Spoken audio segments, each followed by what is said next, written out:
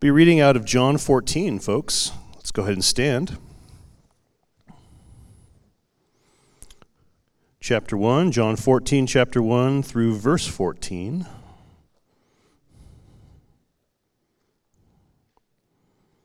All right, it begins, "Let not your hearts be troubled. Believe in me. Believe also in me." Whoops. Believe in God. Believe also in me. In my Father's house there are many rooms. If it were not so, would I have told you that I go to prepare a place for you? And if I go and prepare a place for you, I will come again, and I will take you to myself, that where I am, you may be also. And you know the way to where I am going. Thomas said to him, "Lord, we do not know where you are going. How can we know the way?" And Jesus said to him, "I am the way, the truth, and the life. No one comes to the Father except through me. If you had known me, you would have known my Father also. From now on, you do know him and have seen him."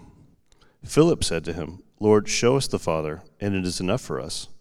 Jesus said to him, "I have been with you so long, and you still do not know me, Philip. Whoever has seen me has seen the Father. How can you say, 'Show us the Father'? Do you not believe that I am in the Father and the Father is in me? The words that I say to you, I do not speak on my own authority, but the Father who dwells in me does his works. Believe me that I am in the Father and the Father is in me, or else believe on the account of the works themselves. Truly, truly, I say to you, whoever believes in me will also do the works that I do, and greater works than these will he do, because I am going to the Father. Whatever you ask in my name, this I will do, and the Father may be glorified in the Son. If you ask me anything in my name, I will do it." This is God's word. You may be seated.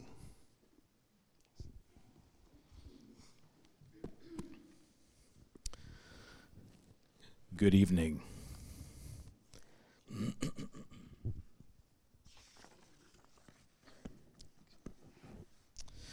This is traditionally the least attended Sunday out of the year.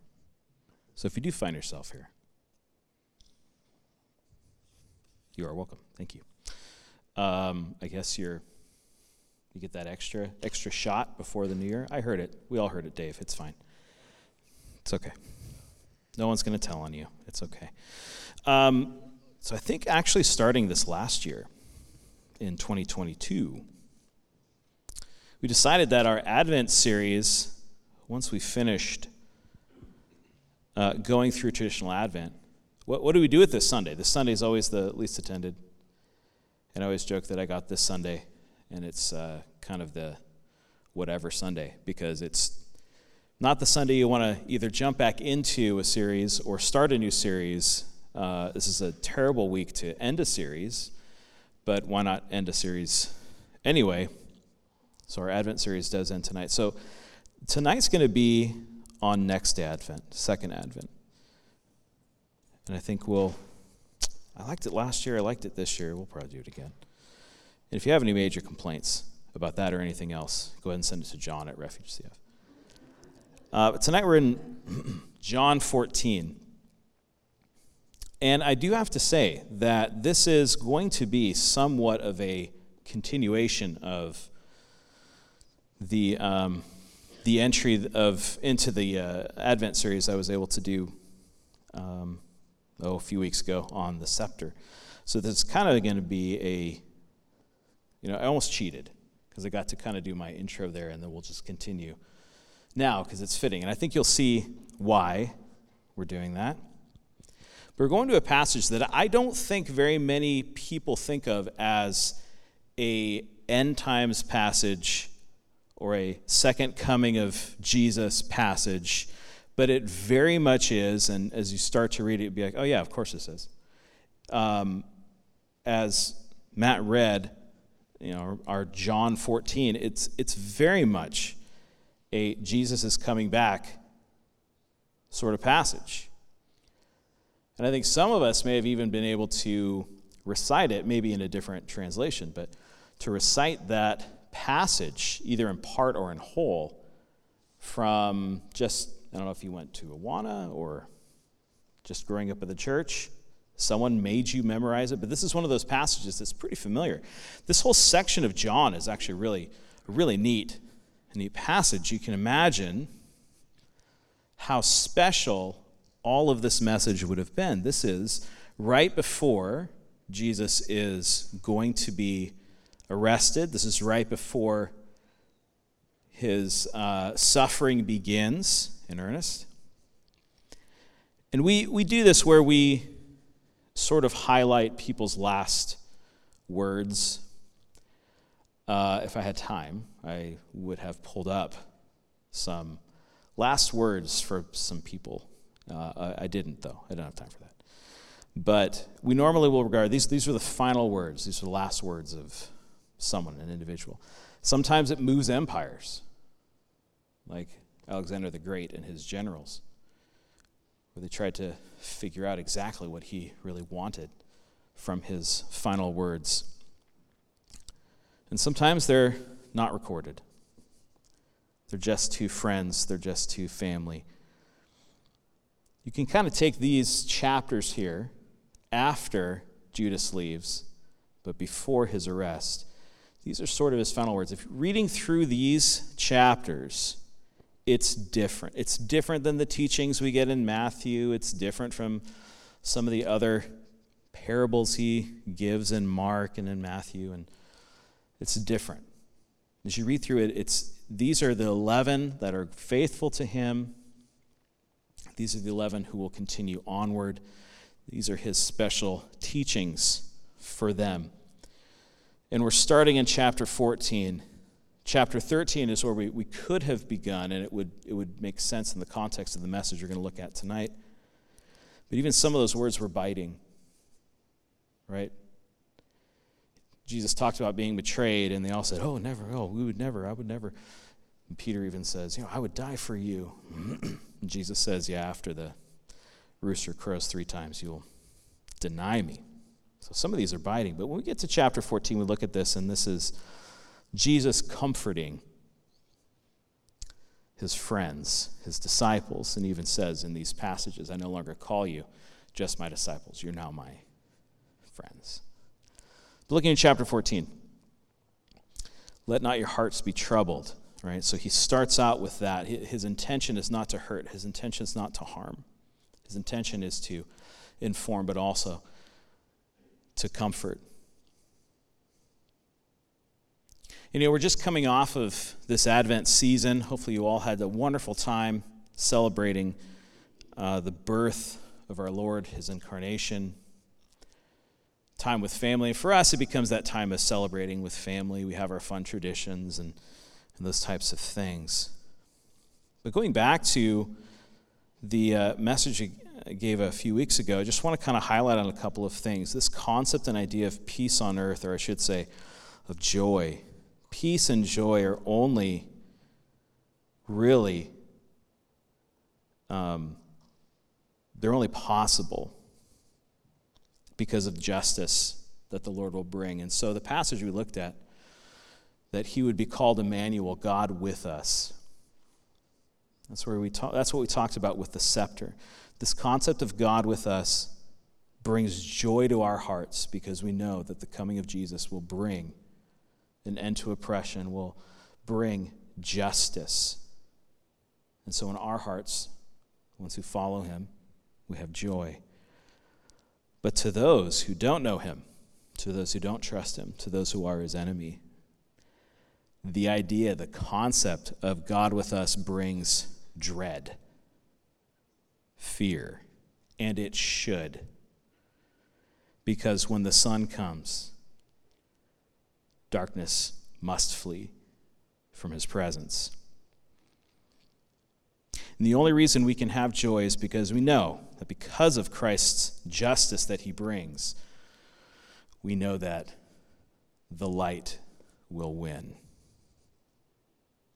And so as we look at this, as we think about this idea of God with us being both a promise of comfort and joy and hope, but also a threat of justice that brings fear.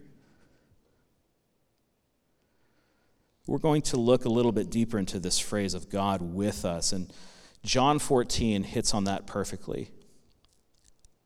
Sort of the deeper teaching on just that phrase, God with us. What does that mean? Is it deeper than just Jesus being there? I think that it is. I think we can see that here. So let's jump into this passage here, John 14. Jesus continues in verse 1. Believe in God, believe also in me. In my Father's house there are many rooms, and if it were not so, I would have told you that I go to prepare a place for you. And so he's basically saying there's going to be room. This I think, is more so that idea that you can all come. There's room for all of you, right? There's many. And the reason why this is kind of funny is because he says, there's many places there in my Father's house. And then he says, I go to prepare a place for you. Well, which is it, Jesus? Are there lots of places where we can all stay? Or are you going and preparing a place? And the answer is yes.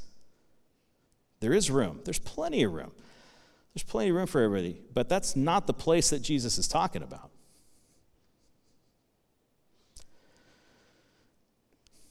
It's also interesting here in verse 1, he says, don't let your hearts be troubled. And I think that's almost the same, the other side of what Jesus talked about in Matthew 24. Because Matthew 24:4, when they ask, what's it going to be like at the end? He says that we can turn there. Matthew 24:4. Matthew 24:4. I'll start in 3. As he sat on the Mount of Olives, the disciples came to him privately, saying, tell us what these things will be. What will be the sign of your coming and of the end of the age? And Jesus answered them, this is verse 4, see that no one leads you astray, or see that your minds are not deceived. It's sort of the other side of that. Make sure your minds are not deceived. And he goes through kind of these events that are going to take place. This is different. This is a different opportunity that Jesus has to speak to them. Don't let your hearts be dismayed. This is the same word, this is the same type of idea. When Jesus went to go and visit Lazarus after he died, it says that his heart was distressed and he wept. Jesus is saying, don't do that. I want you to understand what's going on. I don't want you to be in despair. So he says, there's many rooms. He says, I go to prepare a place for you. In verse 3, and if I go and prepare a place for you, I will come again, and I will take you to myself, that where I am, you may be also. In verse 4, he says, and you know the way that I'm going. At least he assumed that they would have remembered from his teachings what he meant by this. And Thomas says, Lord, we don't know where you're going. How can we know the way? And then Jesus says, I'm the way. He says, I'm the way, I'm the truth, and I'm the life. No man comes to the Father except through me. If you had known me, you would have known my Father also. So these ideas here, this goes to them not quite grasping what he's talking about when he says, I'm going to go away. I'm going to go to the Father. He had already preached messages concerning himself leaving. There's several times where it says, and he goes into detail about how he has to die, and then he's going to raise. They forget all that. They seem to not remember. But let's give them a little bit of grace. This is, later in the evening, they were demanded by tradition to drink at least, several cups of wine. I mean, we're sort of that time of the evening. Maybe they forgot. Who knows? But for them, whatever point they think he's making, he's trying to remind them of some of his teaching. He says, don't you know? Shouldn't you know? Don't you understand? Verse 8, Philip says, Lord, show us the Father, and that's enough for us. And Jesus says to him, I have been with you so long, and you still don't know me, Philip? And this, I think, is where we start to get into that very weird part of Jesus' teaching here in John, where he begins to have these conversations, I and my Father, and he and me. These are very important things. They're very difficult to understand. This is where you could kind of sort of feel the treatise on Jesus trying to describe the Trinity in human terms. But he says, if you've seen the Father, you've seen me. Colossians 1, verse 15. You can turn there if you have your Bibles. Colossians 1.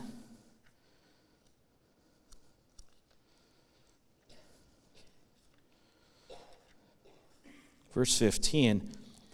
This is Paul talking about Jesus. It says, He is the image of the invisible God, the firstborn of all creation. What Jesus is trying to tell Philip, he says, you've seen me, and so you've seen the Father.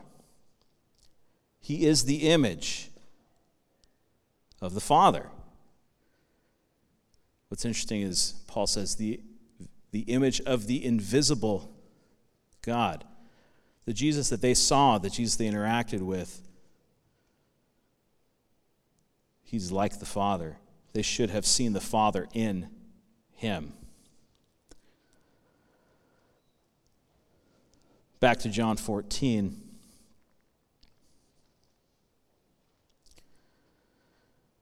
Again, in verse 9, he says, whoever has seen me has seen the Father. How can you say, show us the Father? Do you not believe that I am in the Father and the Father is in me?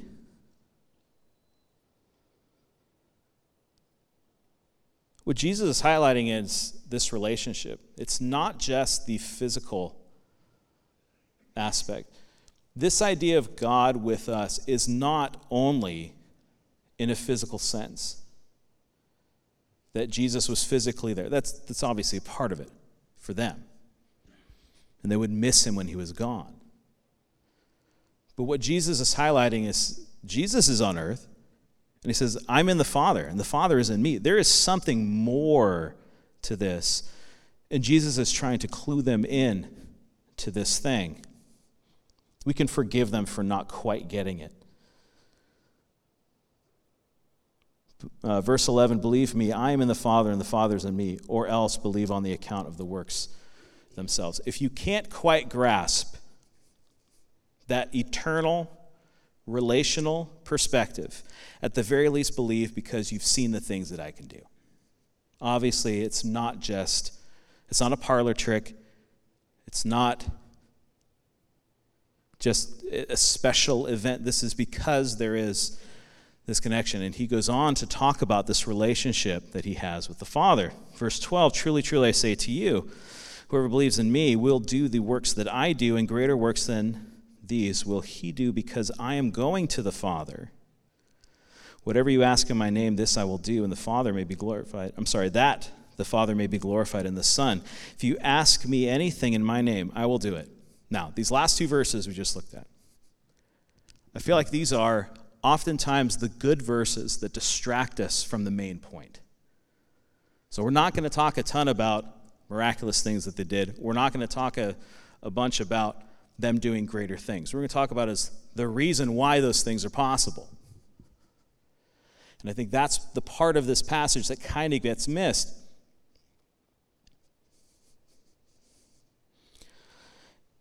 It has to do with this relationship versus presence. I think they play very well together, those two concepts. But let's just look at a couple different things. And this is why I think this passage has a little bit more depth to it than we normally give it. Now we're going to go someplace that you probably didn't expect. Exodus chapter 40. Maybe you did. You might be ahead of me. And that's fine. But Exodus chapter 40. Giving you some context here, these last chapters have to do with a lot of the regulation around worshiping Yahweh, specifically in the tabernacle. So Exodus chapter 40, looking at verses 34. So this is after they have made the tent. This is after they've made all the implements, made all the things, put them all in there, installed all that. This is after the Ark of the Covenant has been brought in. You've got the altar in there, all those things. Verse 33, it says, and he erected the court around the tabernacle and the altar and set up the screen of the gate of the court. So Moses finished the work. Moses was the last foot out of there. Verse 34, then the cloud covered the tent of meeting, and the glory of the Lord filled the tabernacle. And Moses was not able to enter the tent of meeting because the cloud settled on it, and the glory of the Lord filled the tabernacle. So what you have there in the tabernacle, or in the Holy of Holies, was the presence of God, the special presence of God was there. And during the day it looked like a what? It was a cloud. During the night it was what? It was fire. So at night it gave warmth and it gave light. During the day it gave protection from the heat that they would not have gotten otherwise. This tent of meeting was something special.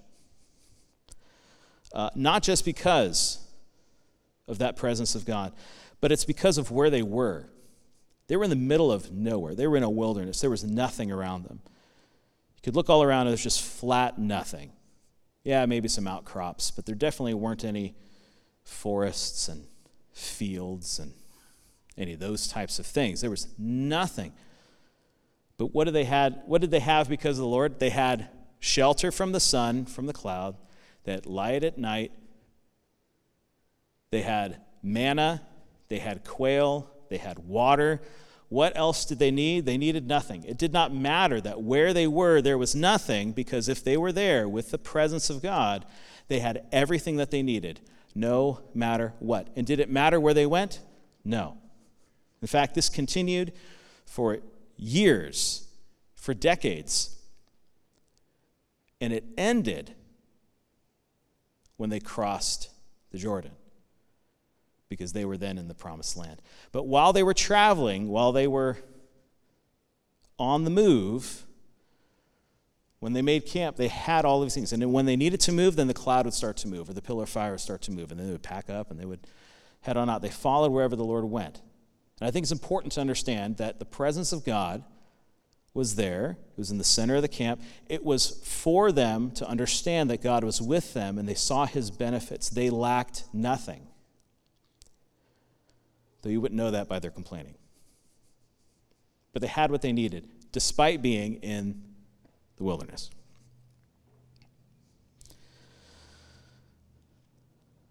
Look at 1 Kings 8. And we have the same but different story. This is long after them being in the land. 1 Kings chapter 8 is when Solomon finishes the temple and they bring the Ark of the Covenant in. So looking at verses 10 and 11,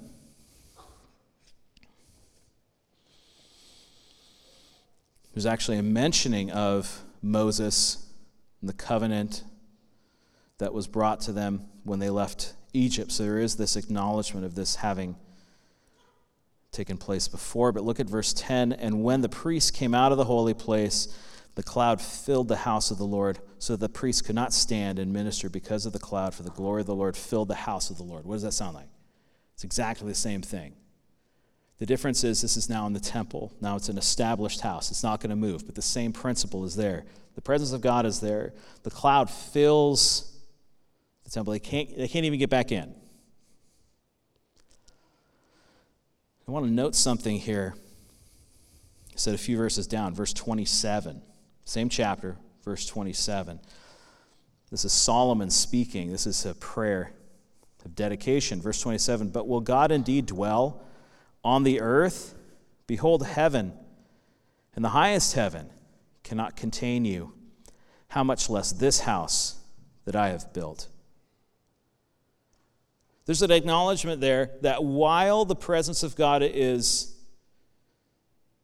contained, or I should say is present there, it is not contained. There is not this idea that he is nowhere else.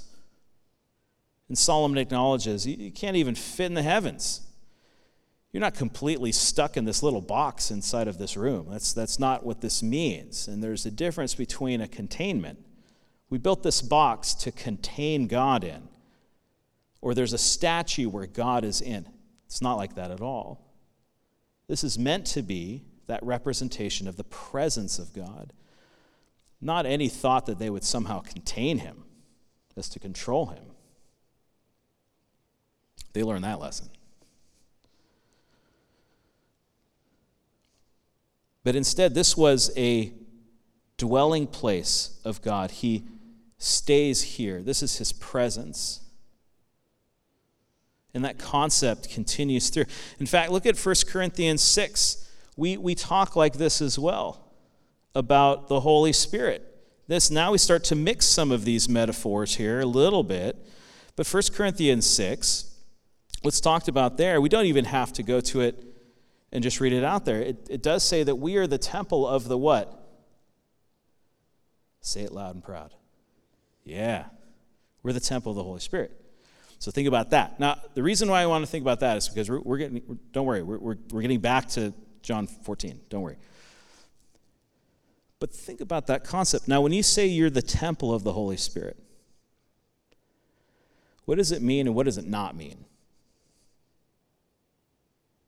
When you personally say, you read that verse, say, I am the temple of the Holy Spirit, does it mean that the Holy Spirit is not in your brother or sister? Does it somehow contain inside of you? Is there a limitation there? Like only where you are is where the Holy Spirit is? Is that how we think about it?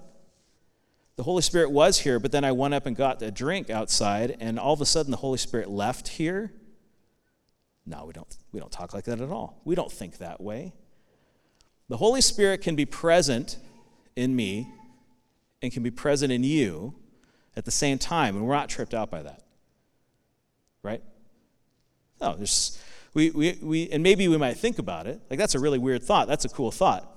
Nor do I think we think that a Christian has to be present in order for the Holy Spirit to be someplace. Does that make sense? Is the Holy Spirit bound inside of us because it says that we are the temple of the Holy Spirit? Is that true? No. So these concepts, we already think through some of these things, and we already take it one step beyond it's just, the Holy Spirit in me, and that's it. Or it's just the Holy Spirit in us. We would acknowledge the Holy Spirit is not only bound up inside of us in a weird physical way, or just each one of us individually. The Holy Spirit's not bound, but the Holy Spirit is present. Not confined, but present, right? And the only reason I wanted to walk through these different things is because there is a bigger understanding to being with God than just a place, right? So going back to John 14, Jesus says, I go to prepare a place for you, and I'm going to come and get you again so that you can be in this place that I prepare. And some of us might think, well, he's going to take us away from here, and I'm not going to be here, and I'm going to be in a different place, and almost like it's a confinement. Like we're no longer going to be able to be anywhere else. And I would venture to say that's actually not what Jesus is talking about here. He's not saying, I'm going to physically remove you from where you're at, and I'm going to put you in a different place. But it's kind of keyed into this thing that he mentions here in John.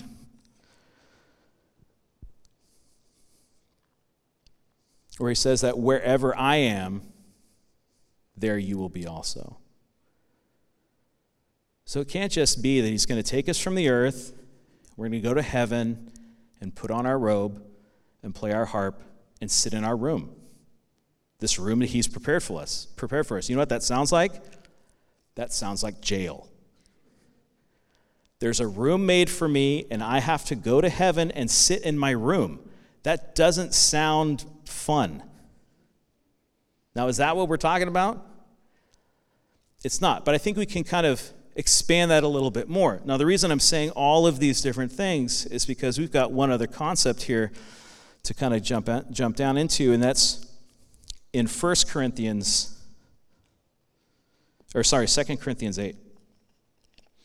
In 2 Corinthians 8, we get something else to ponder.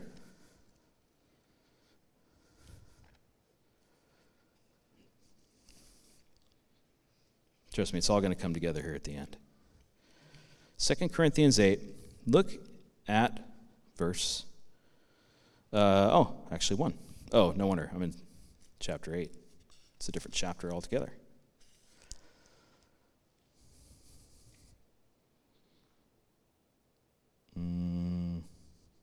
Is that right? I may have written it down wrong.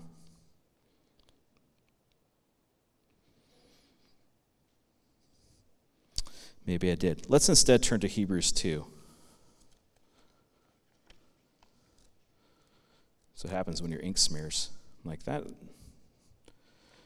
number doesn't look like the number I thought the number was. Hebrews chapter 2, we get the same concept here. Look at verses 1 and 2 with me. Hebrews chapter 2, verses 1 and 2. Therefore, we must pay much closer attention to what we have heard, lest we drift away from it. Since the message declared by angels provide a more reliable, more transgress. That's not it either. Look at that. Have I? Well, that's what happens when you write them down wrong.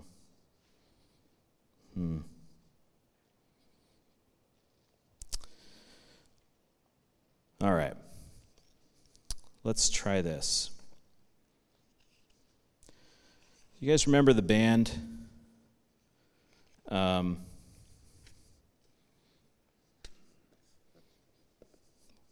wrote the song Flood. Help me out. Jars of Clay. Bless you, Matt. Jars of clay. Think of that concept of jars of clay. Anyone know where that passage is? What does that talk about? Inside jars of clay are what? Treasure. Inside these jars of clay. Now, what is the concept that's meant by that? Inside of these earthen jars, there is something that's eternal. Right? It's something that the world can't see. It's something that the world, when they look at us, they don't see maybe anything unique or specifically special about us. But inside, there's something precious. In fact, the passage I was trying to find, and someone might be able to find it, all of a sudden it's gone out of my head, is jars of clay. Thank you. What about the tents? We live in tents. You got that one? You got that one back there in the back row? No, not that one. That was the one I was looking for. So you have this concept of the eternal things inside of jars of clay. But you also have this concept of a tent. We live in an earthly tent. And that tent is wearing out. And we look forward to leaving this tent and instead going to an eternal house, a house that's built for us. And it would be easy for us to say, well, that's the house that Jesus is talking about. And in fact, it is. But it's not like a room. It's not a jail cell in heaven that we go to. It's something a little different. Look at John chapter 2. John chapter 2, you don't even have to turn there. John chapter 2, Jesus goes to Jerusalem, and he's looking at the temple, and he makes a statement that haunts him all the way until his trial. They're talking about the temple, and he says, this is going to get torn down. Tear this down, and I'll rebuild it in 3 days. I'm not sure why everyone took such offense to this, but man, did they. You can't tear down this temple. First of all, I think they thought it was like desecrating the temple, right? I'm going to tear it down. That's probably where that kind of feeling kind of came from. But he says, I'm going to rebuild that. Now, the thing is was Jesus talking about the temple? We know that now. Now we look back and like, silly people at the temple. That's not what Jesus was talking about. He was talking about his what? His what? His body. He's going to tear down this temple, rebuild it in 3 days. You ever thought about that? He said he's going to tear down this temple, and it's going to be rebuilt in 3 days. What was he talking about? When he says, I'm going to tear it down and rebuild it in 3 days. 3 days is the key. What's he talking about? Someone said it. Who said it? It's the resurrection. In the resurrection, he tears down the temple and rebuilds it in 3 days. What was the tabernacle in the temple? It was the what? The house where God dwelled. He would dwell there. Not contained, not imprisoned, but that's where he lived. When on earth, if you wanted to go and see God, you might travel, you might make your way to Israel, and you'd say, where can I be in the presence of Yahweh? And they would say, they'd point east. They'd say, the temple, probably. Right? They'd say, the temple. You go to the temple, and that's where the presence of God is. Jesus said, I'm going to tear this body down, I'm going to rebuild it in 3 days. One of Jesus's acts on earth, one of his tasks in his mission was to become the place of dwelling that all others would come to be in the presence of God. Is the temple standing now? The temple in Jerusalem? There is no temple. Is there any place that we can go to find and to worship God on earth? Yes, there is.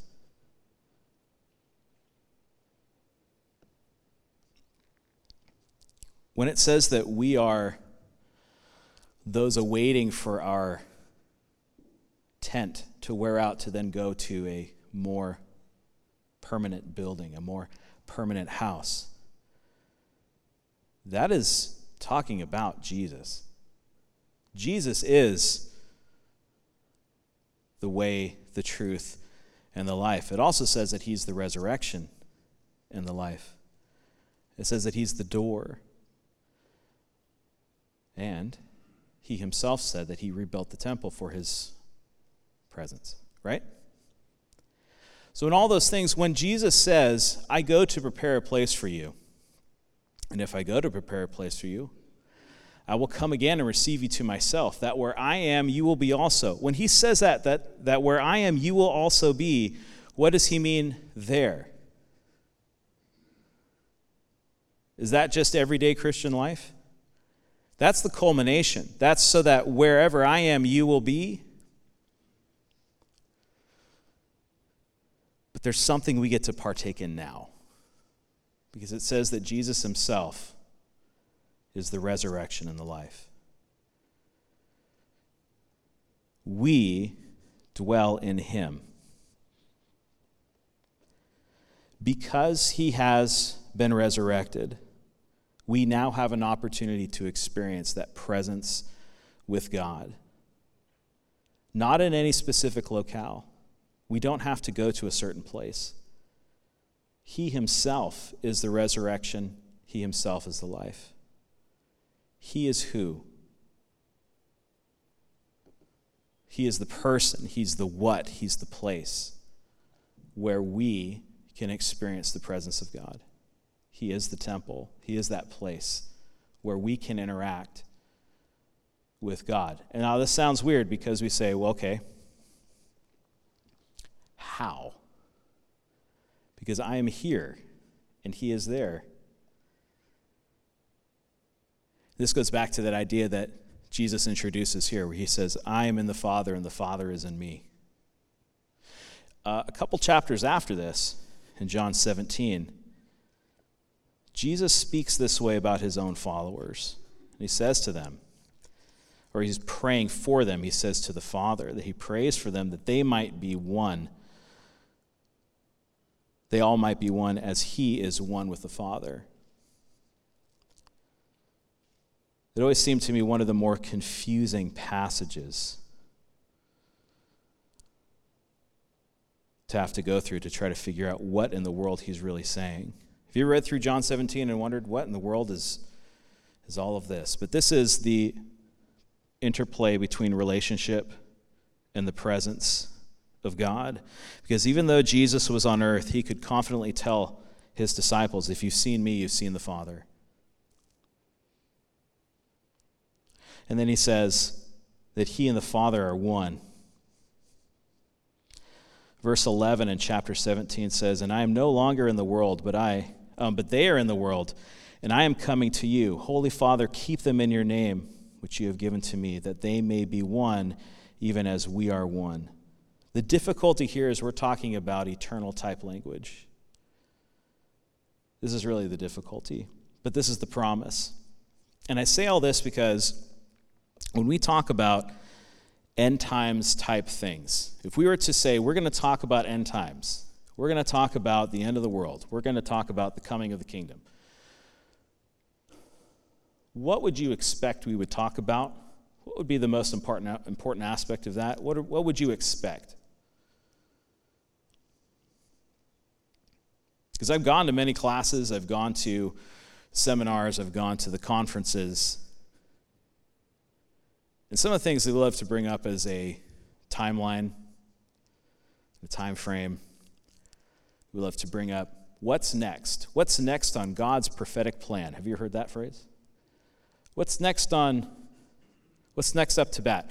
And we can go to certain passages where Jesus gets pretty specific, John gets pretty specific, Paul gets pretty specific on some of the things that are coming, and invariably someone will ask,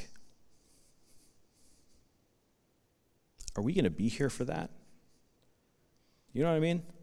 We start to talk about things like earthquakes and floods, and even things get loaded in there that aren't anywhere in there, like locusts. I don't know. Every time locusts happen around the world, they go, "It's the end. It's the end." I'm like, maybe. Not locusts like that.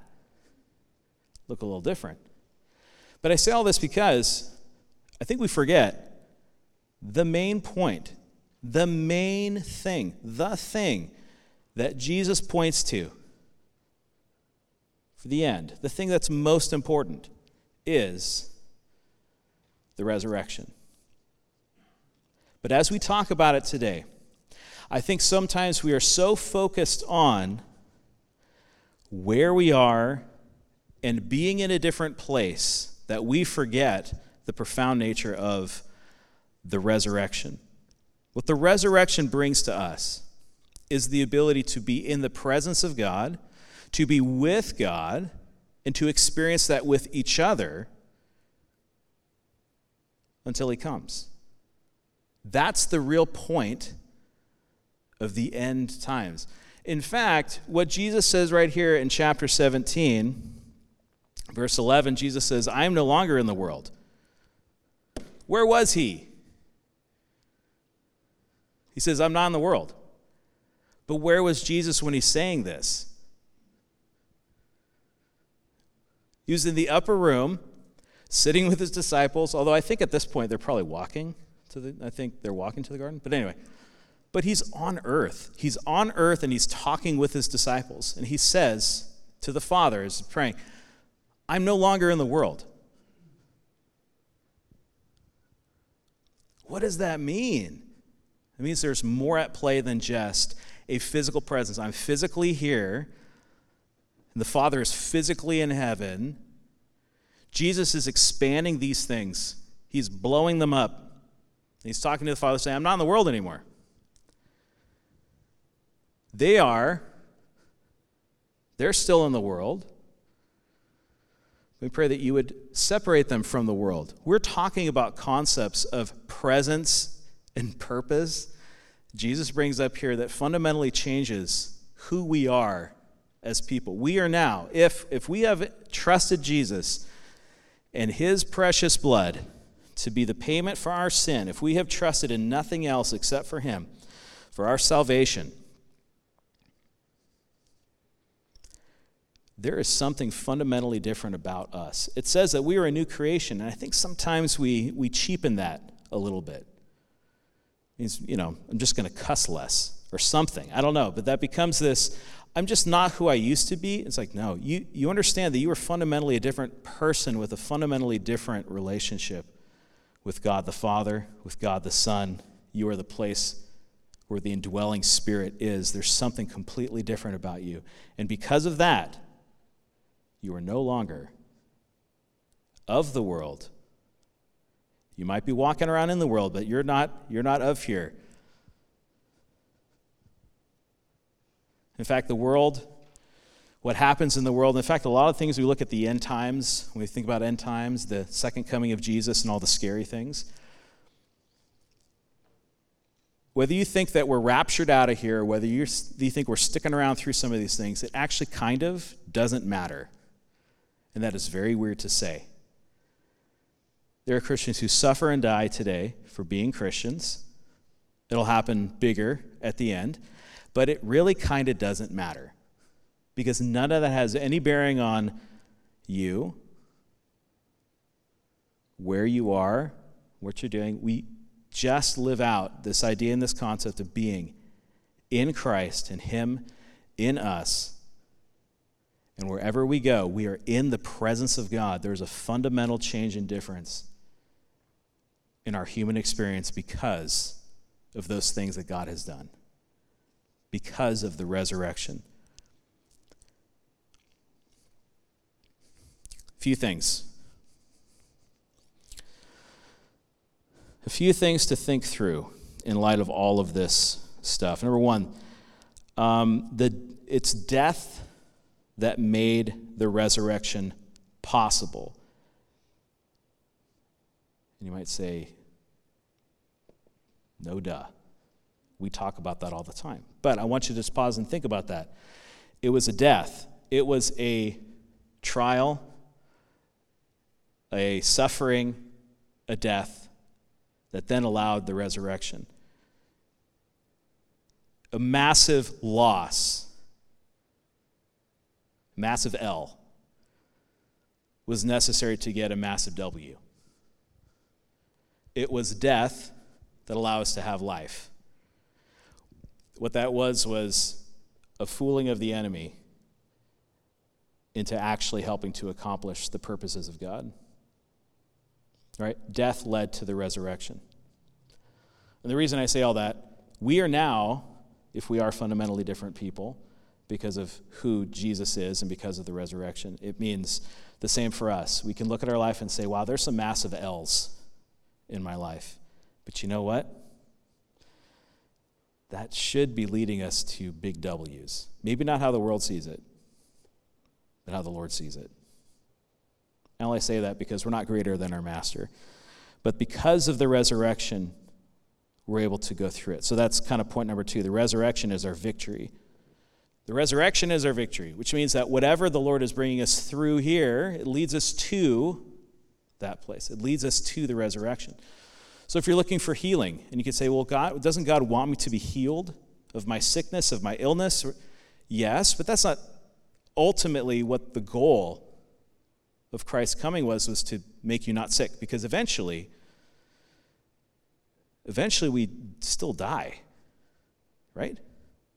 I mean, people are like, wow, it'd be so cool to be like Lazarus, and I died and I came back. I was like, really? Because he had to die again. Like, that wasn't it for him. He's like, oh, good, Lazarus, you're back. Just wait 20 years, right? Or whatever it was. It's not like he now is alive forevermore. No, he had to die again. So whatever healing is received here, you are still looking forward to the resurrection. It's not about our comfort. It's not about our ease. You may never get to use your retirement fund. You may never get to enjoy some of the things that you think you are going to enjoy, because the Lord might have different things for you to do. So if there is something that you experience where you say, wow, that was a massive loss, just recognize that in the resurrection, you have victory. It is already decided. In the ultimate end, you cannot lose. There is nothing that the enemy can do to you. There's nothing that the world can do to you that will fundamentally change any of that. Again, there's nothing they can do. It doesn't matter. Why hasn't the Lord come? Why haven't we experienced the resurrection? What are we waiting for? It's kind of the third thing we can think about. Jesus promised he's going to make a place for us. He did so in the resurrection. Now, why are we still here? Well, it's because of mercy and grace for someone else. And that's the reason why you're here.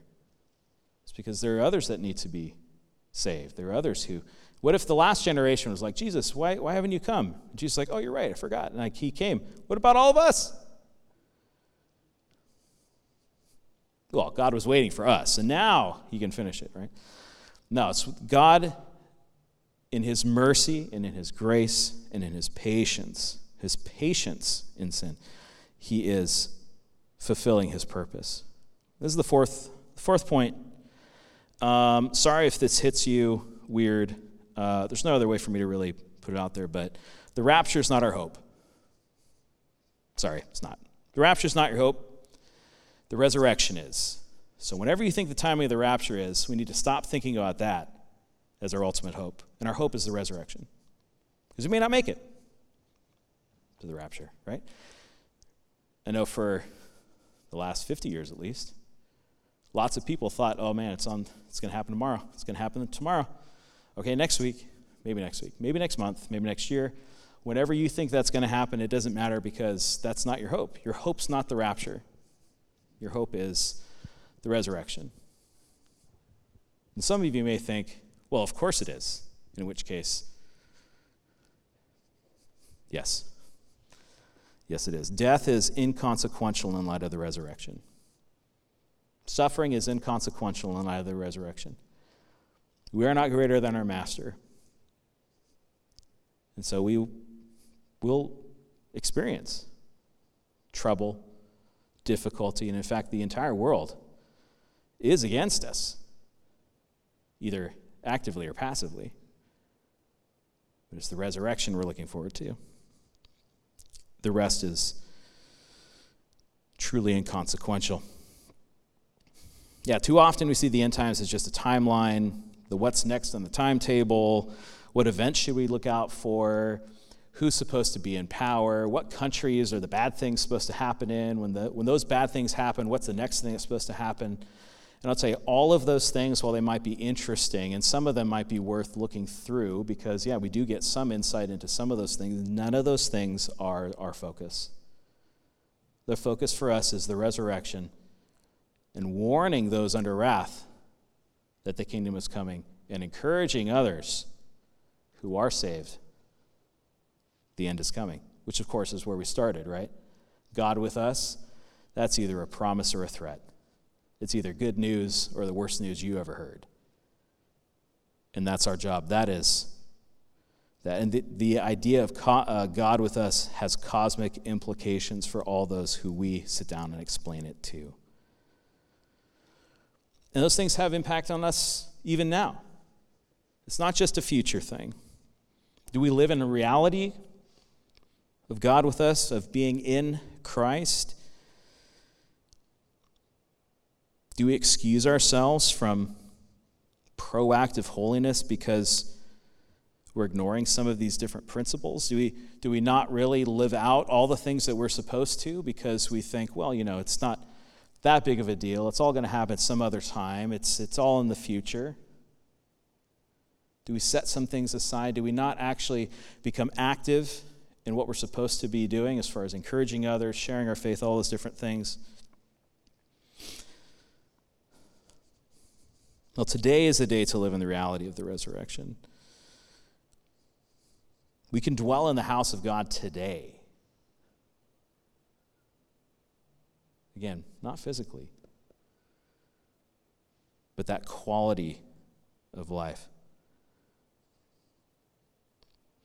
And it's really up to us to look out and to understand these things, that we can live out these principles, so that we today can live out the idea that the kingdom is here, but we are still looking forward to the resurrection. And I pray for all of us in this next year that we get to live out those principles, the principles of the resurrection, the principles that would allow us to abandon some of those things in our lives that are keeping us from it, that we would stop trying to run this marathon wearing a parka, just in case.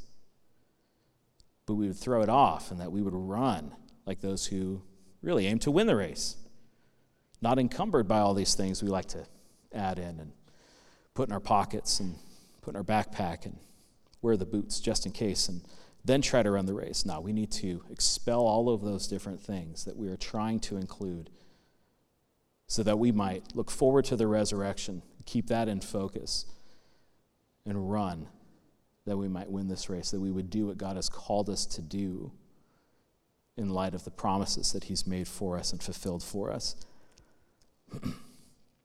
Heavenly Father, we are thankful for the promise that you have made to us that we will, Lord, dwell with you. Lord, we know that we look forward to being in your presence in a way that your disciples were, to actually physically be there to interact with you.